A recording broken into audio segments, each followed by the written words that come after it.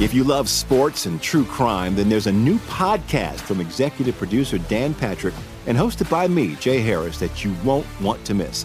Playing Dirty: Sports Scandals. Each week, I'm squeezing the juiciest details from some of the biggest sports scandals ever. I'm talking Marcus Dixon, Olympic gymnastics, Cain Velasquez, salacious Super Bowl-level scandals. Join me on the dark side of sports by listening to Playing Dirty: Sports Scandals on the iHeartRadio app, Apple Podcasts, or wherever you get your podcasts. I'm Hannah Storm, and my new podcast, NBA DNA with Hannah Storm, chronicles my 6 decades in professional basketball. From growing up in the sport to becoming one of sports TV's first female broadcasters. Join me as I dig deep into the game's history, unearth some wild stories, and talk to my friends from the world of basketball, from Dr. J to Charles Barkley. It's been a wild ride, and now I get to take you with me. Listen to NBA DNA with Hannah Storm on the iHeartRadio app, Apple Podcasts, or wherever you get your podcasts. I'm Jack Armstrong. He's Joe Getty. We're the Armstrong and Getty Show. We cover the stories the mainstream media ignores. Stories that are important to your life and important to the world. The election, of course. The many trials of Donald Trump. Couple of wars. Gender-bending madness. Why are kids looking at so much social media? And we bring you the stories the mainstream media is on, but we do it without the left-wing media spin. Listen to Armstrong and Getty on demand on America's #1 podcast network, iHeart. Open your free iHeart app and search The Armstrong and Getty Show to start listening. More Than a Movie is back with Season 2. I'm your host, Alex Fumero, and each week I'm going to talk to the people behind your favorite movies. From The Godfather, Andy Garcia. He has the smarts of Vito, the temper of Sonny, the warmth of Fredo, and the coldness of Michael. To the legend behind La Bamba, Lou Diamond Phillips. When I walked in, I didn't think I had a shot at Richie because John Stamos' picture was already up on the wall. Listen to More Than a Movie on the iHeartRadio app, Apple Podcasts, or wherever you get your podcasts. You don't have to dip forever. You know that, right? You don't have to smoke forever. And the reason I say it like that is I have been that guy. I've been that guy. I dipped for so long. And what would happen is I would decide I'm going to quit. It's bad for me. I'm going to quit. I'm a man. I don't need any help. I'm just going to quit cold turkey. And I would fail time and time and time again. I tried things like the patch. That didn't work. Gum, sunflower seeds. I tried it all. It's just a matter of finding the right thing to help you quit. That's Jake's Mint Chew. Go, put in your dip. Just make sure it's Jake's Mint Chew. It's tobacco-free. It's nicotine-free. It's even sugar-free. And I highly recommend, just a personal choice, I highly recommend their CBD pouches because it really helps take that extra edge off. Get a jakesmintchew.com. That's jakesmintchew.com. Make sure you use the promo code Jesse at checkout. When you do that, you get 10% off. Well, the economy's still going down. Some people are saying it's going to come back, and there are some bad signs out there. Media, what are you doing? I have something really gross to point out. And finally, well, it's bingo night. All that's coming up right now on I'm Right.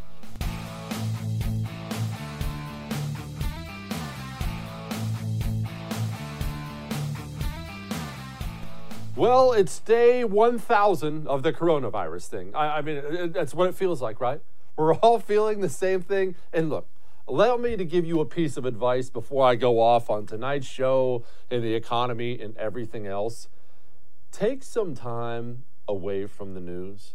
Obviously, you still need to tune in to I'm Right every single Monday through Friday, where we give you some laughs at least, along with all the bad news. But take some time away from the news. Turn it off. Turn off the TV, turn off the radio, get off social media, and just go. Go outside and get some fresh air. Because in times like this, and these are, hard times, harder times than we've known in quite a while as Americans, aren't they? We have a pandemic killing people. The economy is absolutely free-falling. Things are dark, but take some time away. It doesn't hurt to just go for a walk and forget about things every now and then. Allow that to be my very own Jesse Kelly PSA.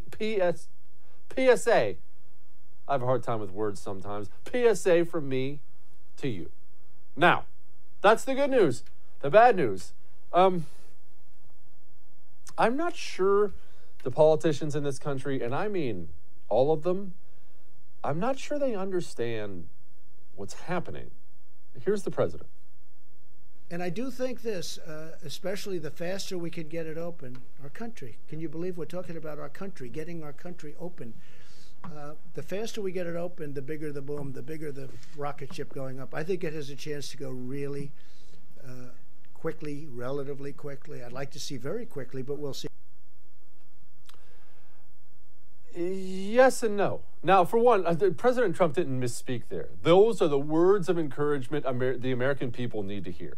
But let's just address this. Are we going to come back quickly? Are we going to overtake where we are? How quickly are we going to come back? So allow me to put this in a way that makes it easy for everybody to understand. Let's say right now we have 10 businesses. 10 businesses in the whole country, which we're going to if this goes on much longer. But let's say we have 10 businesses in the country. We're losing 20, 30% of them already closed. We'll lose another 10, 20% of them by the time this thing's done, if they're going to open us up by the end of April. And that's a big if. I'm already hearing things about, well, we're going to open this up in 4 to 8 weeks. Let's just say, for the sake of argument, and nobody can put an exact number on this, but this is probably not too far off. Let's say, for the sake of argument, that 5 of those 10 businesses are shut down by the time this thing is done. Had to close. Now, let's say again, for the sake of argument, that 2 or 3, and this is probably being generous, 2 or 3 of the 5 that shut down were financially strong enough or have enough capital to back it up or are able to get a loan to back it up to where they can open up the doors again once the economy comes back. Granted, you're going to have lost some employees for various reasons. They'll have found something else. Some will have moved. I mean, this kind of economic dislocation, it's not something you can figure out how everything works. Just know that as soon as you say, okay, you're allowed to open again, that doesn't mean all 10 of your employees are standing at the door just waiting for you to flip the open sign on so they can come back in and start flipping burgers. That's not the way it works. It's not the way it works at all. During depressions like this, economic downturns, pandemics, people move around, people bounce around, people do various things to survive, and sometimes they find something else. So again, let's say, and this is being nice, this is being really nice, let's say 2 of those 10 that we started out with are gone permanently. And again, that's being very nice. Remember, businesses operate on capital. Businesses have to make money. They have to bring in revenues. Every single month they have expenses. Every single month they bring in revenues. The revenues must outpace the expenses. When you drop the revenues to 0, the expenses will finish you very, very quickly. I don't care how many SBA loans the government guarantees. I don't care how many $1,200 checks in monopoly money they hand out. You've only got so much time. The clock is ticking. So let's say we just lost 20% of the businesses in the United States of America. Again, I think I'm being generous, but let's say that. We lined them up on the trench, pow, shot them right in the back of the head. Those don't come right back. If you've had to close, if you've had to declare bankruptcy, let's say you're a small business owner, which most of those will be, although there will be some big ones that will go bankrupt. You'll see airlines going bankrupt. You'll see mergers. You'll see cruise ships, cruise lines, travel agencies, all those. But let's just say you're a regular old small business. Your business had to close permanently. You're bankrupt. You're out of money. You don't just get to walk back into the bank that hopefully is still there by the time this is done. Hey, I'd like to open again. Will you give me a loan? You see, you get these loans to start your small business if you don't have the money. And by now, let's be honest, that person would not have any money left. You get loans to start a business based on credit, based on your credit rating. Credit rating is a funny thing. You get credit ratings, good credit ratings, by borrowing money and paying said money back. See if you can guess what hurts your credit rating. Borrowing money, not paying it back. That person isn't bouncing right back. That person isn't walking into a small business anywhere or a small bank anywhere and saying, hey, I'm ready for my loan now. I'm ready to get rolling again. You have set that person back, even if they're responsible, even if they can dig right in and find a way to start clawing back and paying back some of the bills. You've set that person back a year, 2 years. That's the responsible person. The amount of people out there after being wiped out like that who will just say, screw it, I'm out. There's a lot of them. That's not a bounce back. That is permanently shrinking the United States economy. This dream that so many people seem to have, that the economy is just, it's just a remote. It would just pause it. Oh, we're ready to start again. Hang on, let's press play. Okay. It's a complete dream. It doesn't exist in the real world. That's not how it works. I just explained to you how it works. We are going to see a contraction of the United States economy. No doubt. If everything goes according to plan, if he opened it up tomorrow, we would see a contraction of the United States economy. And the longer it goes, the worse that contraction is going to be. 4 to 8 weeks? Are you people out of your mind? We don't have 4 to 8 weeks. We don't. And that's just the business aspect of it. Let's take a moment here and let's talk about the human aspect of it. Have a look at some food lines. That's how people were living. That is people waiting in line to get food. That's not in some backwater country somewhere. In the United States of America, that is vehicles lined up to get emergency food.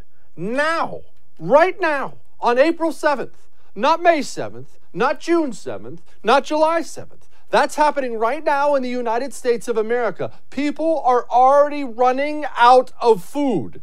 We do not have 4 to 8 weeks.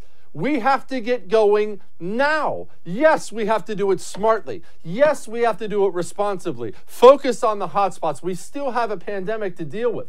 But this nationwide insanity, this collectively agreed upon insanity that we just have to stop everything and lock people in their homes is absolutely bonkers. And I cannot believe it's even being considered. And I'll tell you something else that hasn't been considered. What do you think happens to your police departments, to your fire departments, to your schools, to your roads? Have you thought about that? You understand that police and firemen, as great as they are, they don't show up to work just for the heck of it for funsies, right? They need to be paid. They don't get paid as a private business. That's taxpayer money. What do you think a city, a county, a state does when there's no money coming in? Oh, they don't get to do what the feds do, which is just head on down to the print shop and whoop, I need a new stack of hundreds. No, there have to be cuts. The reverberations of this economic shutdown are going to be felt everywhere in ways that you can't possibly even imagine, in ways that I can't possibly even imagine, and I'm a genius. This is going to be felt everywhere. You know little Johnny's school that you sent him off to? And you love all the teachers, and you really thought it was really cool how they got a new computer lab, and oh, that's good, they go to a good field trip. Bye-bye field trip. Bye-bye computer lab. Bye-bye knew this. Bye-bye knew that. You contract an economy, everyone feels it. Not just small businesses, not just the restaurant, not just an airline, not just a cruise line. Every single person in the United States of America is about to feel pain if we do not get rolling again. That's what I've been trying to explain to everybody else. You must turn the economy back on. You never, for any reason whatsoever, shut down a $20 trillion economy with 330 million people. You never, ever do it. Why? Well, I'll put it to you this way. You're about to find out why. Nancy Pelosi has a plan, though. This freaking idiocy. So there is in place so much of what that we have done, but we need more. And again, we're right now trying to implement the CARE Act in terms of the unemployment insurance, in terms of the help for small businesses, in terms of direct payments, issues that relate to state and local government, issues that relate to hospitals and other health-serving institutions to meet their needs. So we've done a great deal, and we just have to get that out. But as it goes out, we know already that the acceleration of the pace of this virus and this assault, not on the lives, but the livelihood of American people, that we must do more. So we're preparing for CARES 2 already. For CARES 2. They already finished off a $2 trillion bill where we already have small business confusion. Who can get a loan? Who can't get a loan? The banks are confused. We have $1,200 checks that are coming. Well, I guess at some point in time, the thing has already been an inefficient disaster that our great-grandkids will pay for, and the government solution is, well, we're going to do another one. That's at least according to Nancy Pelosi. No, we can't do another one. We are going to end up having the American dollar being worth the same as the peso if we don't stop printing money. There is only one solution, one, that gets the American people back on their feet again. That's turning the economy back on. Anything else? You're just rearranging the deck chairs on the Titanic. All that may have made you uncomfortable, but I'm right. We got a great show. Hang on.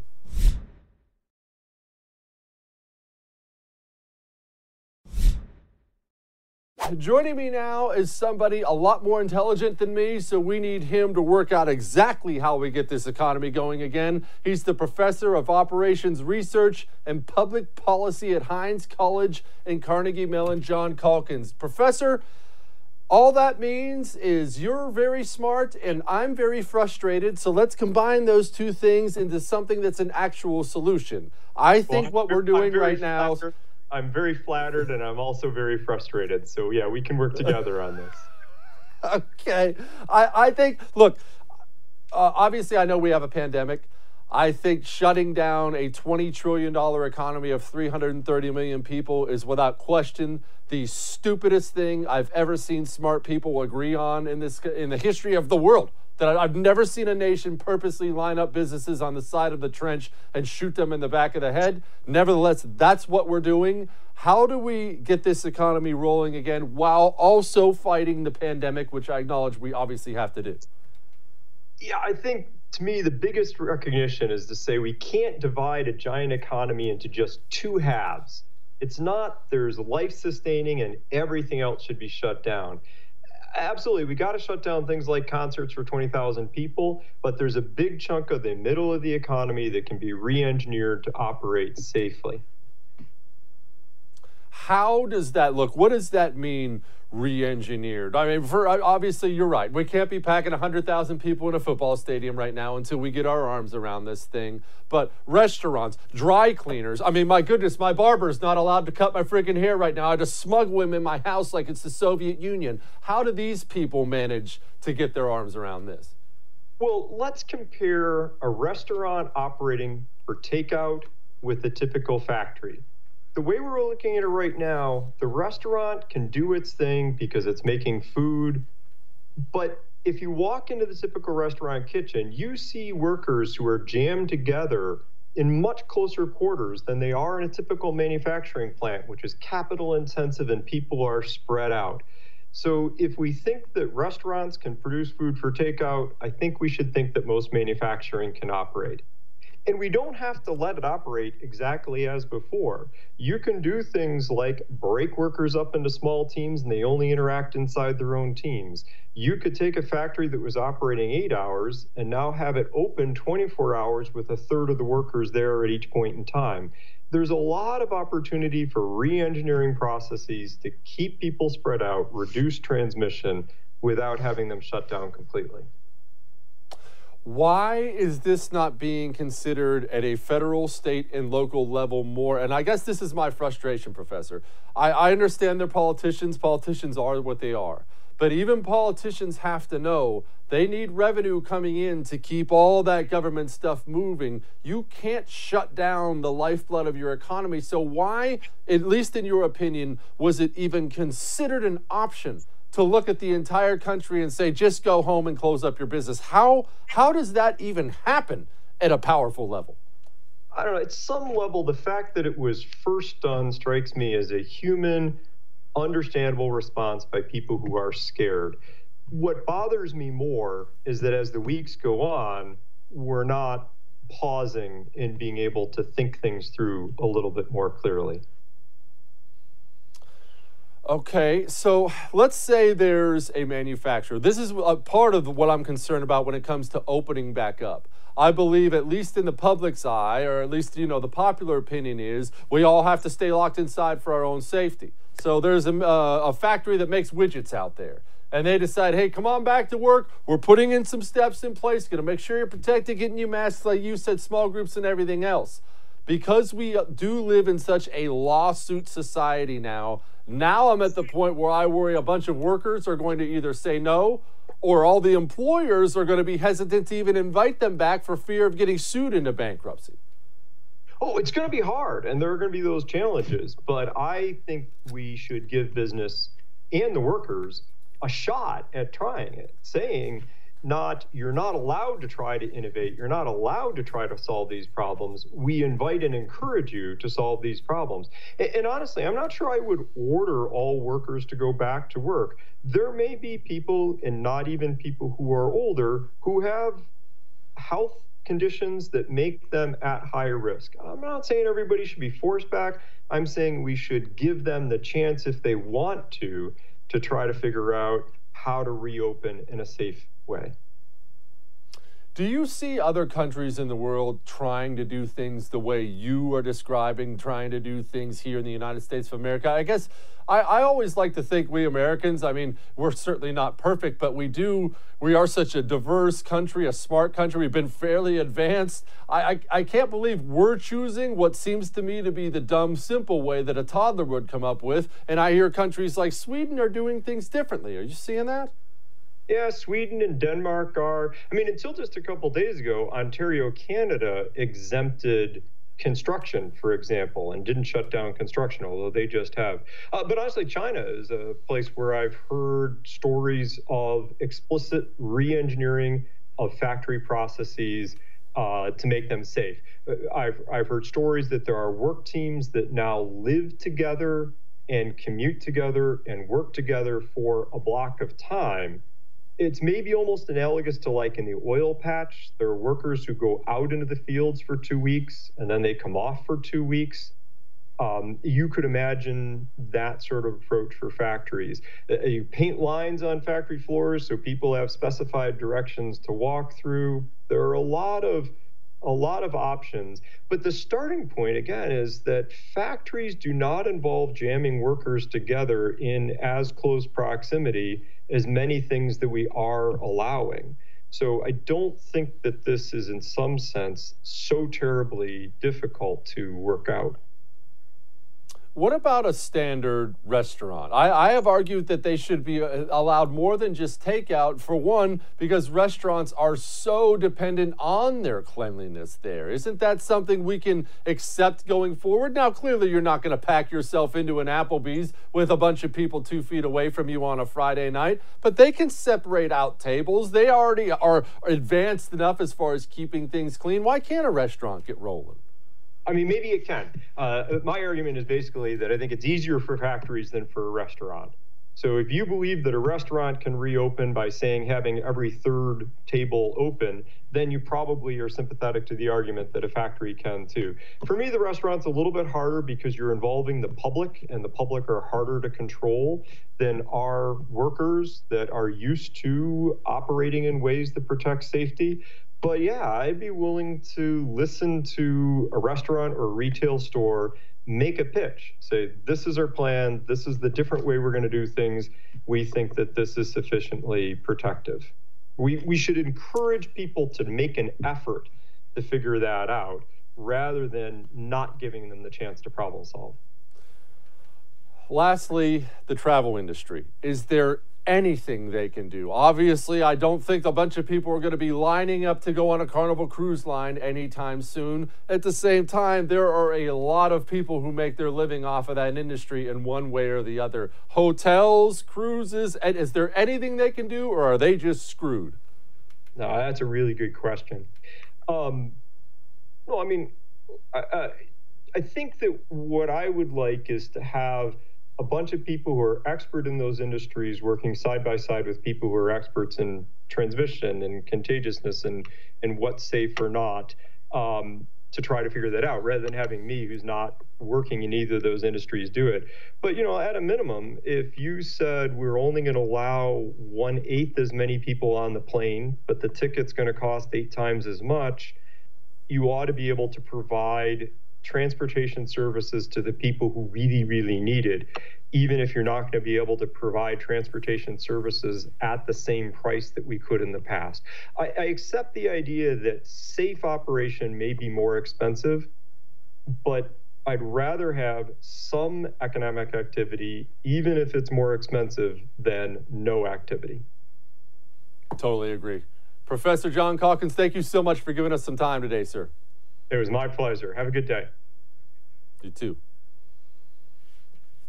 We've got more. I don't understand something that I'm seeing right now, or I should rephrase that.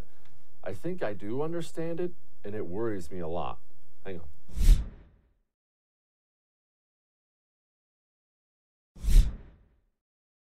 There's some drug out there that doctors are using to treat people who come up with the coronavirus. Now, I've read it several times, but keep in mind, I have almost 3 years of community college credits, and I don't know how to say this word. It's it's something to that effect. Long story short, doctors are using it. I'm not a doctor. I don't know what the science is behind it. I do know for a fact that friends of mine are talking to top doctors in New York City who are using it as we speak on patients and praising it and saying they would use it on themselves if they got sick. That's pretty strong evidence to me. Here's the big boss talking about it. A drug called chloroquine, and some people would add to it hydroxychloroquine. So chloroquine or hydroxychloroquine. Now, this is a common malaria drug. It's also a drug used for strong arthritis. Somebody has pretty serious arthritis also uses this in a somewhat different form. But it is known as a malaria drug, and it's been around for a long time, and it's very powerful. But the nice part is it's been around for a long time. So we know that if things don't go as planned, it's not going to kill anybody. When you go with a brand new drug, you don't know that that's going to happen. You have to see, and you have to go long test. But this has been used in different forms, very powerful drug in different forms. And it's shown very encouraging, very, very encouraging early results. And we're going to be able to make that drug available almost immediately. And that's where the FDA has been so great. That is outstanding news. Again, I don't know anything about drugs. Well, I mean, not these kind of drugs. I'll quit. We can make jokes on the show. I don't know anything about this. It sounds great. Like I said, when doctors are praising it, it sounds great. I know people are using it, but I would just say this. Whether it's this drug or something else, or some new treatment or some new vaccine, let us not forget, the American people will beat this thing. And I'm not doing some rah-rah speech for you here. I've said this all along, and I believe it. We will get our arms around it and figure out how to beat it. We always do, don't we?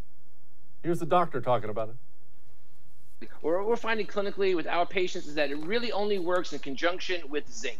So the hydroxychloroquine opens the zinc channel, zinc goes into the cell, it then blocks the replication of the cellular machinery. So it has to be used in conjunction with zinc. We are seeing some clinical responses in that regard. There are people that take it regularly for other disease processes. We have to be cautious and mindful that we don't prescribe it for patients who have COVID that are well. It really should be reserved for people that are really sick, in the hospital, or at home very sick, that need that medication. Otherwise, we're going to blow through our supply for the patients that take it regularly for other disease processes. But what you're saying is you're prescribing it and it is working for COVID-19 patients. Every patient I've prescribed it to has been very, very ill, and within 8 to 12 hours, they were basically symptom-free. And so clinically, I am seeing a resolution. That mirrors what we saw in the French study and some of the other studies worldwide. But what I am seeing is that people that are taking it alone by itself, it's not having efficacy. That is encouraging. And I don't know what a lot of those big words meant, but that sounds to me like we're finding a solution, and that is freaking awesome. I think we can all agree that everybody will be thrilled about that, except the American media. Here's CNN. We'll hope. Yes, please. Mr. President, the doctors who are treating coronavirus patients, they have the medical expertise to determine whether or not they should prescribe hydroxychloroquine. And many of them And do. there are already clinical trials in place looking at hydroxychloroquine. Sure. So They should be why finished in not- about a year. Why not just let the science speak for itself? Why are you promoting this drug? I'm not. I'm just You saying come very out here- simply, I'm not at all. I'm not. Look, you know what I'm trying to do? I'm trying to You save come out here lives. every day, right, sir, talking about the benefits of I hydroxychloroquine. want them to try it, and it may work and it may not work. But if it doesn't work, it's nothing lost by doing it, nothing. Because we know long term what I want to save lives. And I don't want it to be in a lab for the next year and a half as people are dying all over the place. It's already out there. Doctors are already able to prescribe it off That's label, right. All I'm doing So what is do you saying, accomplish? Well, I'll tell you what I accomplished. We bought massive amounts of it, 29 million doses of it. We have it coming from all of the labs. We're actually now doing it here because in case it does work, we want to have it. And we've given it to drugstores. We're sending it all over. FEMA's doing it. We're doing it through different channels, many different channels, including the companies that make it. It's a very special thing. Now, it may not work, in which case, hey, it didn't work. And it may work, in which case it's going to save a lot of lives. Now, a lot of people say if the people walking in prior to getting it, if they take it, it has a profound effect. Well, maybe it does and maybe it doesn't. I don't want to wait a year and a half to find out. And only CNN would ask that question. Fake news. Go ahead. He's right. Do they understand how that makes the press look? How can they constantly walk into the same rakes over and over and over again? We have encouraging news. Just because the news comes out of Trump's mouth and you hate him doesn't make it less encouraging. We have a potential drug that is plentiful, that we know about, that is saving lives. According to doctors, it's saving lives. And you're rooting against it just because Trump said it. That you ran into the same thing. Remember when that idiot Soleimani got killed, when we blew him up in Iraq? And all of a sudden the press was over there and they're talking about how he's a martyr and how he didn't deserve this and how it's a dangerous escalation and everything else. No matter what, they will oppose anything Donald Trump does, and it makes them look terrible. Look, he's a big boy. He's the president of the United States. He can handle it. I'm not worried about his feelings. I am worried about the fact the American media is so lacking in self-awareness that they will defend or they will oppose anything Donald Trump is for. When you get to that point, you make yourself look stupid and you make yourself look anti-American a lot. Here's Trump and John Carl. Coming up. How long has that person been in government? Did serve in the previous administration. Oh, you didn't tell me that. Oh, I see. You didn't tell me that, John. You didn't tell me that. Did serve in the previous administration. You mean the Obama administration. Thank you for telling me that. See, there's a typical fake news deal. You asked me when she was appointed. I told you when she was appointed. You're a third-rate reporter. And what you just said is a disgrace, okay? You asked me, you said, sir, just got appointed. Take a look at what you said now. I said, when did this person, how long in government? Well, it was appointed in the Obama administration. Thank you very much, John. Thank you very much. You will never make it. Look, he deserves it. These things have gone on too long. And you know what? I'm going to talk to Sarah Gonzalez about this next. I don't like these press briefings anymore. And look, nobody enjoys President Trump slapping around reporters more than me. Nobody does. But when it comes to something like this, when we're fighting a global pandemic, when the economy is in free fall, let's just get some straight information out there. And let's be honest, we're not gaining anything, any new information when these reporters ask questions. Get up there, Mr. President, give your speech, have the doctors get up there if they have something to say, and sign off and say, I'll see you tomorrow. I think we've seen enough of it. I do. Lastly, and this is important, and I'm just going to touch on this briefly because we're actually already going to do a special next week on China where we're going to talk about this more. China is pushing propaganda out there, blatant lies that everybody in the world knows are lies. China told people that they had 0 deaths from coronavirus today. I mean, it's the epicenter of the virus. Nobody believes that. NBC News ran with that as if it's a fact. What should we take from the American media repeating word for word things from communist China that they know to be lies? How am I supposed to take that? That's not me just blowing something out of proportion. How am I supposed to take that? Talk to Sarah Gonzalez about that next. Hang on.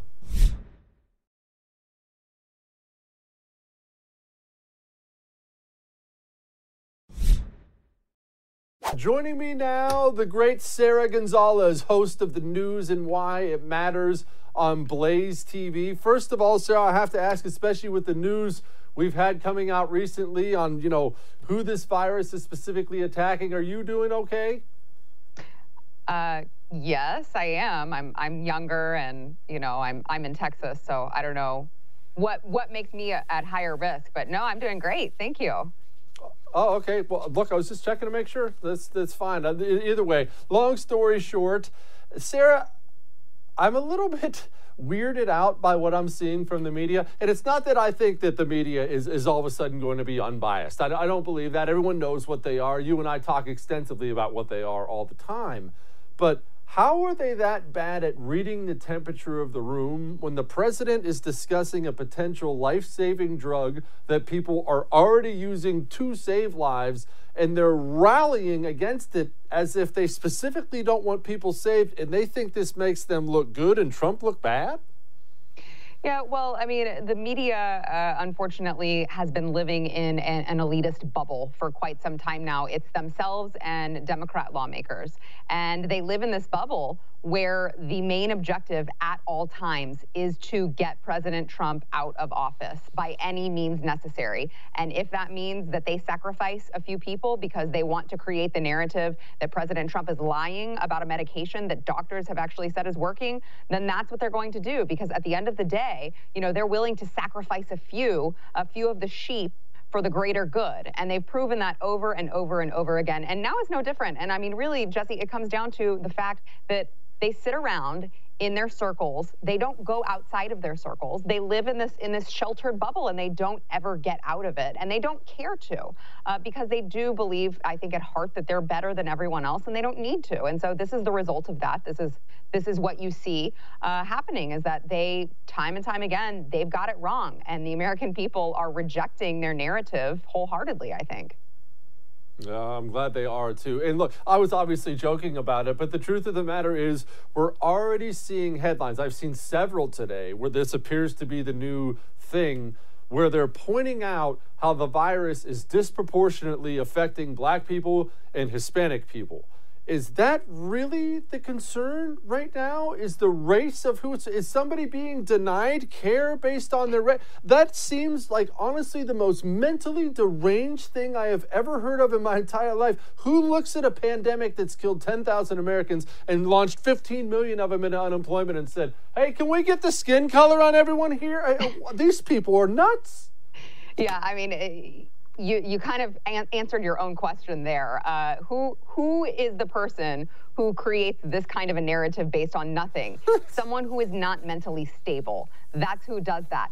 Someone who really has nothing, no argument other than identity politics, which is what the Democrats do. They don't have any other argument. I mean, you've seen this time and time again, even before the coronavirus struck. President Trump had all of these low unemployment numbers, which I understand are going to change with the coronavirus in play. But, he had all of these low minority unemployment numbers. They still wanted to hit him on minorities. It doesn't really matter what the facts are. They're still going to create that narrative because identity politics is their entire shtick. That's all that they have at the end of the day. If they don't have that, they're left with absolutely no argument to the American people as to why in the world they should be put in charge of anything. Sarah, I don't like these 2-hour press briefings every single day. I don't like them. I don't mind the president getting up there every day and addressing the American people during a crisis. I don't mind even the 2 doctors getting up there and giving their opinion during a crisis. Why do we need a 2-hour punch back and forth boxing match between the president in the press. Is this on President Trump because he just enjoys it, because you know he secretly enjoys it? Is it on them? What purpose does that serve? Because all it does is it gives you an oversampling of information, and therefore it lets you pick and choose whatever you want, and you can walk away from it thinking anything. I completely agree. And I do think some of the blame should be shared by President Trump. But this is why. Because President Trump knows that no matter what he does, the mainstream media is going to find a way to make it horrible, to make it wrong. So I understand his position in that he doesn't want to be the president that the mainstream media can come back and say, well, he's not giving us enough access, he's not giving us enough information, and he's trying to be transparent. But he should know by now, in dealing with this particular media in this particular day and age, he should know by now that that's a complete setup. It doesn't matter what he does. He's damned if he does and damned if he doesn't. And the less gotcha moments that he provides the mainstream media, the less little clips that they can play on their primetime TV shows that 5 people are watching, the better for him in the long run, because then they don't have that ammo, they don't have that leverage to use to their few viewers. So I do think that he should share part of the blame. I mean, obviously I could sit here and tell you all about how horrible the mainstream media is and how they really have it coming whenever he chastises them, but that's something you already know. Tell me something about NBC News that's going to make me feel better about what I believe is the oldest news organization in the United States of America. And this is what I mean by that. I'm looking at headlines day after day of them repeating Chinese talking points, which everyone in the world knows are false. They're repeating them as if they're facts. Today they did it as today was the first day China has no recorded deaths from the Wuhan virus. Not a single person in the world with an IQ above an amoeba believes that. Yet NBC News has been consistent about repeating the things China is saying. How can I look at that and not think of an enemy of the people? And I've never loved that line. I don't. But what am I supposed to take from that? Yeah, I completely agree with you. And as a reporter, that was where I started my career, really, is just heavy duty political reporting. It made me very uncomfortable when President Trump used the term the enemy of the people. And the more I saw what the media was doing, in the face of truth being right there that they chose not to report, I decided, you know what? There is some truth to the enemy of the people framing of this. And I think that's what you're seeing again with NBC News. And I don't think that it should go completely overlooked when all of this is said and done. I think that everyone should sit back and look at what mainstream media, outlets are pushing communist Chinese agendas and what information they had at the time, either telling them that this was a correct narrative to push or telling them that this was a complete farce, that we already had information on the books, that China was, not giving all of the information, that they just stopped testing people entirely. I mean, I really think that the American people really need to step back and look at not only the mainstream media, but also the medical community after all of this is said and done, and decide once and for all if we're going to just blindly trust this people again. Sarah, I'm a little bit concerned that this economic shutdown insanity, and I know how you feel about it. I know you agree with me. I'm worried that it is a train that cannot be stopped now. Already, I'm hearing these whispers of President Trump wants it opened back up again. And then I see the fine print and it says in 4 to 8 weeks. Are there people at the federal, state, and local level who are somehow under the impression that in 8 weeks we are even going to have an economy left? Has everybody lost their collective freaking minds in this country? The answer is yes. The short answer is yes. There are a lot of people who have at least temporarily lost their minds, I think, because fear does crazy things to people. Fear, obviously turns people into people who just want the government to save them. The problem is that you have these big-time bureaucrats who have they've made their entire lives in big government. They don't know how to create jobs. They don't understand how the economy works. And they're the ones who are saying, well, no, it's fine. We'll just give it a couple months. We'll shut the economy off. And then, when it comes time, we'll just flip the switch back on. That's not how it works. You've got small businesses, you've got corporations, they've got bills to pay. They've got decisions that they have to make after that. And the idea that you can just flip the switch back on and every single person who was working in the economy gets their job back is absolutely insane and so incredibly ignorant and naive. But I mean, again, it's what you get when you have these big government bureaucrats who haven't held a private sector job possibly ever. And if they have, it's been, 30, 40 years since they have, and they just don't understand how the real world works anymore. And that's what you're seeing, I think, play out here. Amen. The news and why it matters on Blaze TV. Sarah Gonzalez. Sarah, I'm glad you got to see me. Thanks, me too. We're not done yet. Hang on.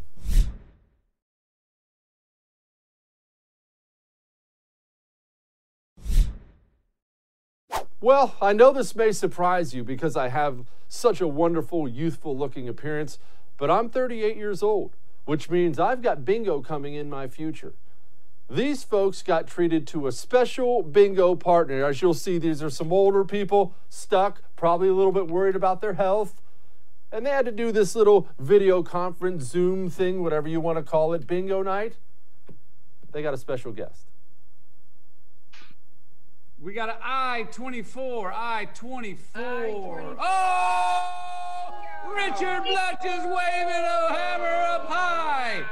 Oh, we got Charles Kings in the iPad up high. We got 2 winners. Look at this, look at that board. Great. 4th column straight down. Winner. Let's see yours, Charles King's iPad. Call them out. Call your numbers out. See if we got them. Matthew McConaughey, good for you, sir. That is awesome. You always have to appreciate celebrities who take some time out of their day just to brighten someone else's. That's why I take the time to talk to people now and then. I even hand out my pictures with autographs on them. Just a charity I do. All right, we're going to do this again tomorrow. I'll see you.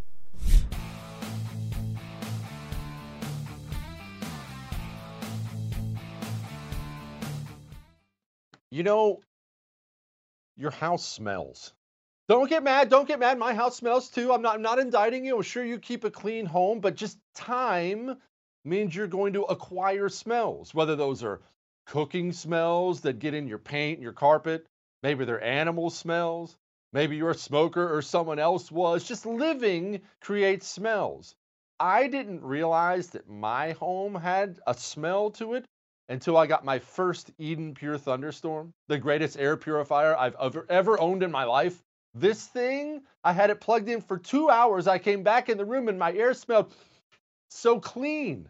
I now own 3 of them. I'm not making that up. This thing has absolutely changed me on top of what it's done for my allergies.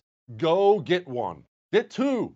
Be like me and get 3. Go to EdenPureDeals.com. Make sure you use the promo code Jesse. That gets you $10 off and free shipping. EdenPureDeals.com, promo code Jesse.